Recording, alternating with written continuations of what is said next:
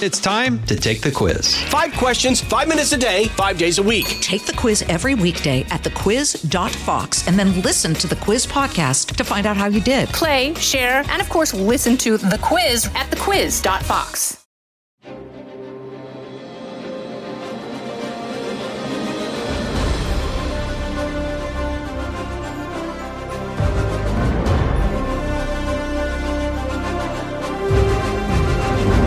Fox News Podcast presents Bret Baier's All-Star Panel. America's got to be in the lead if you want to deal with these threats. We're going to lead. The mourning is over. The Shiva is done. And if you're a conservative, you should be optimistic. You know, my main priority right now is making sure that it delivers for the American people. Yeah, the president sounded like he's concerned about it, but no specifics, no change in policy. We have to make our country great again, and I will do that. I think the president gets criticized by people all the time for the stuff he says, by people who ignore what he does. Now, Fox's chief political anchor, Bret Baier. President Biden is expected to visit Wisconsin this week to discuss agriculture and the U.S. economy. Wisconsin Senator, Republican Ron Johnson, hopes the president will listen to Wisconsin employees amid an ongoing labor shortage. Meanwhile, on Saturday evening, former President Donald Trump returned to the campaign trail for the first time since leaving the White House in January. At his rally in Ohio, President Trump showed support for Republican congressional candidate Max Miller in an attempt to oust Representative Anthony Gonzalez, a Republican. Gonzalez was one of the 10 House Republicans who voted to impeach President Trump in January. For this and more, we'll bring in our all-star panel this week, political editor at the National Journal, Josh Kraushaar, former South Carolina Congressman Trey Gowdy, and founding executive director of Georgetown University's Institute of Politics and Public Service, Mo Elleithee. Okay, Josh, first let's start with Biden. It's been an interesting couple of days for the president as they've talked about this bipartisan deal and tying it or not tying it to the next big deal that they would hope to pass, Democrats would, in reconciliation. And it seemed like the White House wasn't sure about their messaging on this, or at least had to take another bite at the apple at it.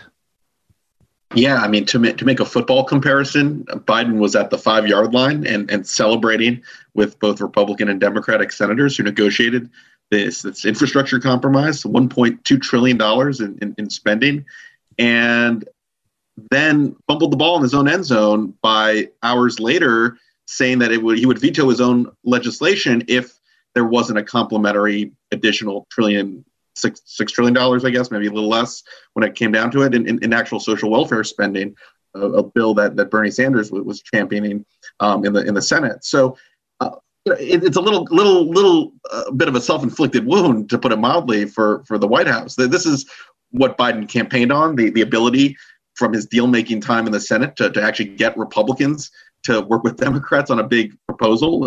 He had 10 or 11 Republican senators that had at least said they were very strongly leaning towards supporting this compromise. And then you have some mixed messages in the last couple days, both Biden putting out a statement saying he did not mean to intend that he was going to veto this legislation. But then one of his top advisors in Cedric Richmond coming on Fox and I think CNN and almost saying the opposite, saying that he would not commit to signing his own legislation, even if there was no additional social welfare add-on as part of the process. So, Biden needs to kind of, for his own political future, try to show that he can get things done and work with Republicans. He had that opportunity, and it seems like it's as unclear as ever whether he can get this infrastructure deal passed now. So, Mo, what is this about? Is this about not stepping on progressive toes, this mixed messaging? Is this about, I don't fully get it. Yeah, look, progressives want more. There's no question about that. And they want the American Families Plan. And a lot of the progressive wing of the Democratic Party would like to see those connected. But I think what the president, particularly with his Saturday cleanup statement, and let's be clear, anytime you've got to clean up a statement, it means the first thing didn't go as well as you'd like. So, we can acknowledge that. But, with the Saturday statement, I think what he was saying was, look, I'm going to shoot for both. I'm going to push this bipartisan infrastructure bill that, yeah, a lot of progressives wish there was more in it, but this is a good deal. This is a deal that's going to help people, and it delivers on my promise of bipartisanship. So I'm going to go sell that. And if it comes to me, I will sign it. At the same time, I'm going to on a separate track. And I think that's the key. It's on a separate track. I'm going to fight for this other thing, this bigger thing. Republicans, you can be with me on infrastructure and against me on this if you want. We can have that fight separately, but let's not spite ourselves by rejecting this infrastructure plan. It's a good place for him to be in, particularly after he cleaned it up. And one that I think you're going to hear him talk about. This is the real reason he's going to Wisconsin, is to begin to show how hard he's going to fight to pass this bipartisan infrastructure plan. Trey, I guess, I mean, I understand what the statement said, and I think it was at least clear, but Cedric Richmond going out on Sunday made it murky again. Well, let me confess, Cedric was a friend, and we worked together when he was in the House. They're in a very difficult political position. I mean, this infrastructure bill, Brett, I'm sure progressives are wondering, why did we vote for Biden? This is the exact same infrastructure bill we would have gotten from President Trump. Roads and bridges and airports and ports. I mean, we don't need Joe Biden for that. What we need him for is the other half of it. And Biden's response is, okay, we're in a 50-50 Senate. I'm not sure if y'all have heard of Joe Manchin, but he actually represents a state where I didn't win a single solitary county. Not one in West Virginia did I win. I didn't even get 30% of the vote. So setting realistic expectations, my advice to Cedric and the president is take the win, if it is one, on the traditional infrastructure, and then deal with your progressives. But look, I mean, Bernie Sanders has run for president, twice, and almost ran against Barack Obama in a primary, and he's 0 for 2.5. I'm not sure that's who I would be letting set the expectations if I were President Biden.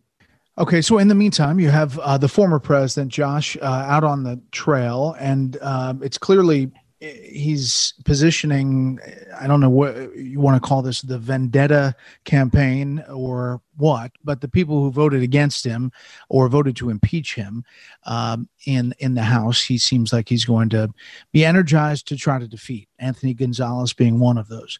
But in this campaign rally, he again said that he won. Let's be clear. Donald Trump did not win. He lost the election. And even if you have audits of a couple of these states, there are not 4 states that are going to go the other way. And after all of these legal cases, dozens and dozens of them across the country, he lost. But yet he's still saying he won. And Josh, for Republicans, that is a big problem. Yeah, it's a vengeance tour, as you noted, Brett. For all the talk about voter suppression, the biggest voter suppressor in politics these days is Donald Trump. I mean, he's threatening to suppress his voters and Republican voters in the Republican in the midterm elections next year. He's dwelling on the past.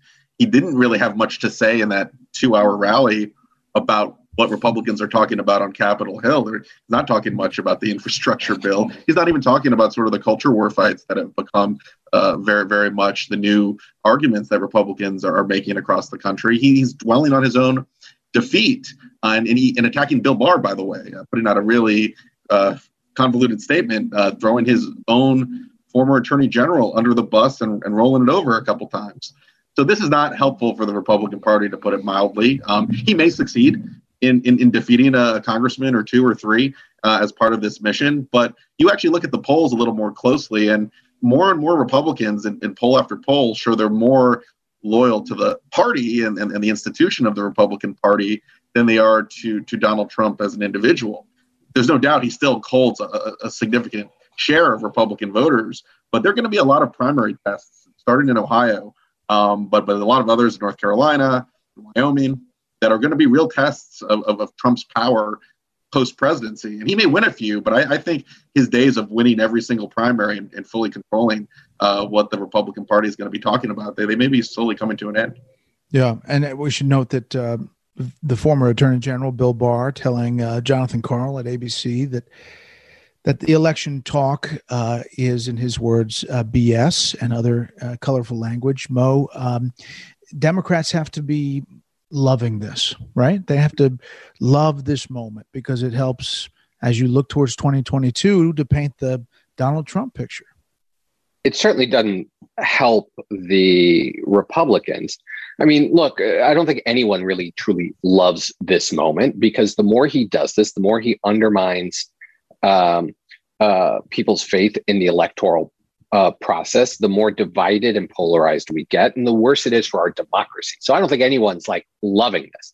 But having said that, this is, and Trey, as the only person on this panel who's ever had his name on a ballot, I think would probably agree with this. Elections are about the future. They are rarely about the past. And so the contrast is becoming increasingly clear. You've got Biden, who is talking about infrastructure, and he's talking about, maybe too progressive for some people, but he's at least talking about issues that he's going to make the case are going to help American families. He's doing that every day moving forward. Republicans are allowing Trump to be their lead spokesperson right now, and he's talking about the past. He's on this grievance tour. He's talking about how he lost the election or how he won the election and it was robbed from him. We did some recent polling out of our institute asking people what they thought one of the biggest problems was in our country. Polarization was at the top of that list. And when we dug a little deeper, we found politicians who refuse to accept the results of an election is a huge problem amongst Democrats and Republicans, to Josh's earlier point. So I don't think this is helpful to the Republicans. It's bad for the country. It's really bad for the Republican Party. Guys, let's hold it right there. We'll continue after this. The Fox News Rundown, a contrast of perspectives you won't hear anywhere else. Your daily dose of news twice a day, featuring insight from top newsmakers, reporters, and Fox News contributors. Listen and subscribe now by going to foxnewspodcasts.com. Listen, there's a lot of people, Trey, that look back at the policies of the Trump administration and say, we sign on to a lot of those policies. But that's not what he's talking about on these, at least this first one in Ohio, this campaign stop. It's kind of like the old hits. And among them is, I won the election. That has to be, for Republicans, something they want collectively to move on from, right? Well, I mean, it depends. I mean, what I like to ask Republicans is what part of President Biden's agenda concerns you the most?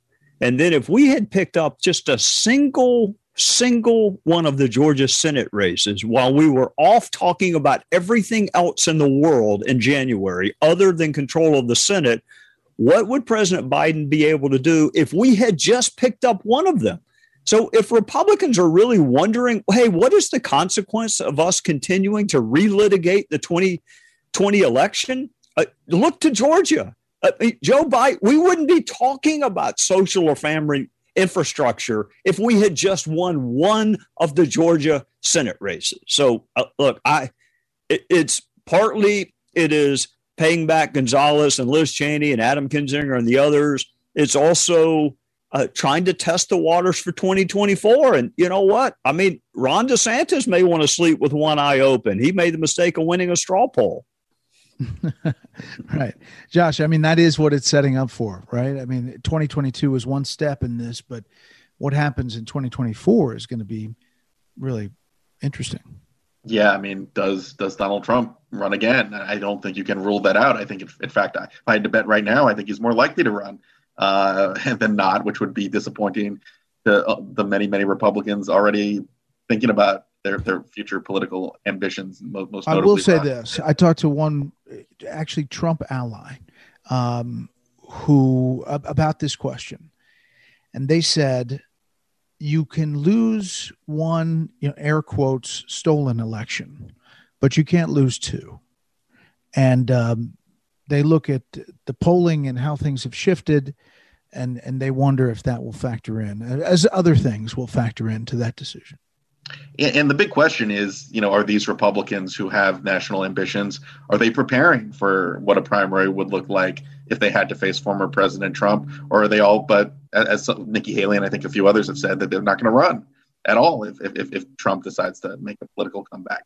I think an ambitious Republican, DeSantis certainly qualifies, would look at both avenues. I think DeSantis has certainly gotten a strong following from not just the Trump loyalists, but from people who weren't fans, as you noted, Brett, of Trump's tweeting and his behavior vis-a-vis his election denialism, but like kind of this blunt-spoken, direct approach, and like his conservatism and how he's governed a big state like Florida. So, I think there's a lot of political upside. There are a lot of Republicans waiting on the bench. DeSantis is one of the biggest names, but there is a future for the Republican Party if they choose to take it and look past the past.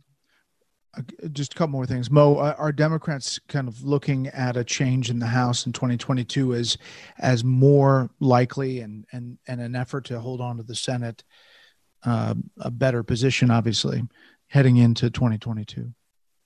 Yeah, I think there's a lot of factors that I think any Democratic operative should be nervous, right? The history would tell them that they ought to be nervous. And when you look at, Biden's job approval numbers are solid. They're not sky high. The right track, wrong track, what direction is the country headed in numbers in most polling. It's better than it was a year ago, right? It's on the right trajectory, but it's still upside down. So there's lots of factors that should make them nervous. Having said that, there's a lot of room for optimism within the Democratic Party right now electorally, that we might be able to buck that historical trend. And a lot of it has to do with some of the things we're talking about.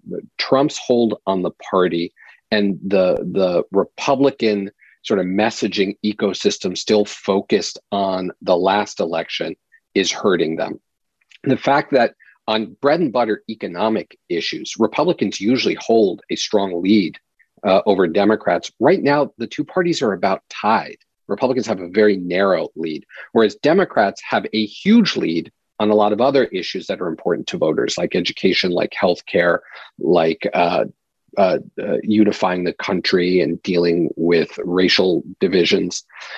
So Democrats are heading into this in a pretty good place. And if Biden can get this infrastructure plan passed, on top of the COVID relief bill that he got passed, even though it was straight party line, Democrats can start to point to a record of results. And I think that's what people are really looking for right now. Which brings us less ideology and more results. Yeah. Full circle to the beginning of our conversation. Last thing, Trey, and that is for moderate Democrats who are concerned about seeing prices go up. And even though many in the Democratic Party say it's transitional and that the inflation won't last long, there are others who think this is a real concern. Now, they're looking at $6 trillion saying, is this the right move? With all those factors that they're saying we're going to buck the trends, it would seem like they would be ready to do the deal to at least set that, as Mo was talking about. Yeah, I wonder, I don't know Joe Manchin well. I did serve with Kyrsten Sinema. I wonder, when I think of senators like Tim Scott and others, I wonder if Joe and Kyrsten might not have more in common with a Tim Scott kind of Republican than they do the far left progressive wing of their party. So it's going to be fascinating to see whether or not the progressive wing of the Democrat Party does to Joe Biden what the Freedom Caucus did to Boehner and Ryan, which is kind of ensure the demise of the leadership.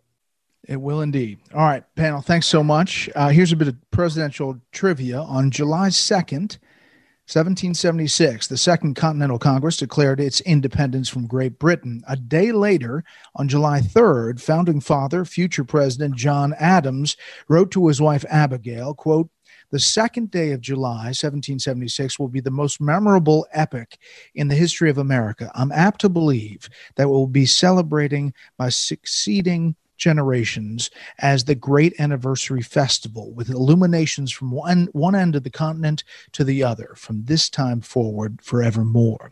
Well, he obviously was right about the illuminations. He was wrong about the date, as Americans will celebrate the 245th birthday on July 4th.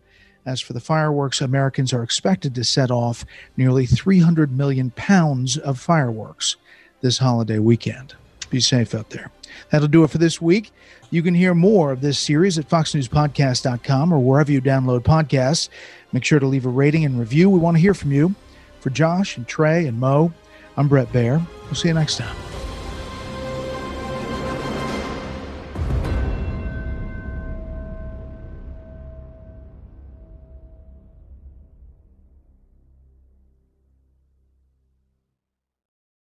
Jason in the House, the Jason Chaffetz podcast. Dive deeper than the headlines and the party lines as I take on American life, politics, and entertainment. Subscribe now on foxnewspodcast.com or wherever you download podcasts.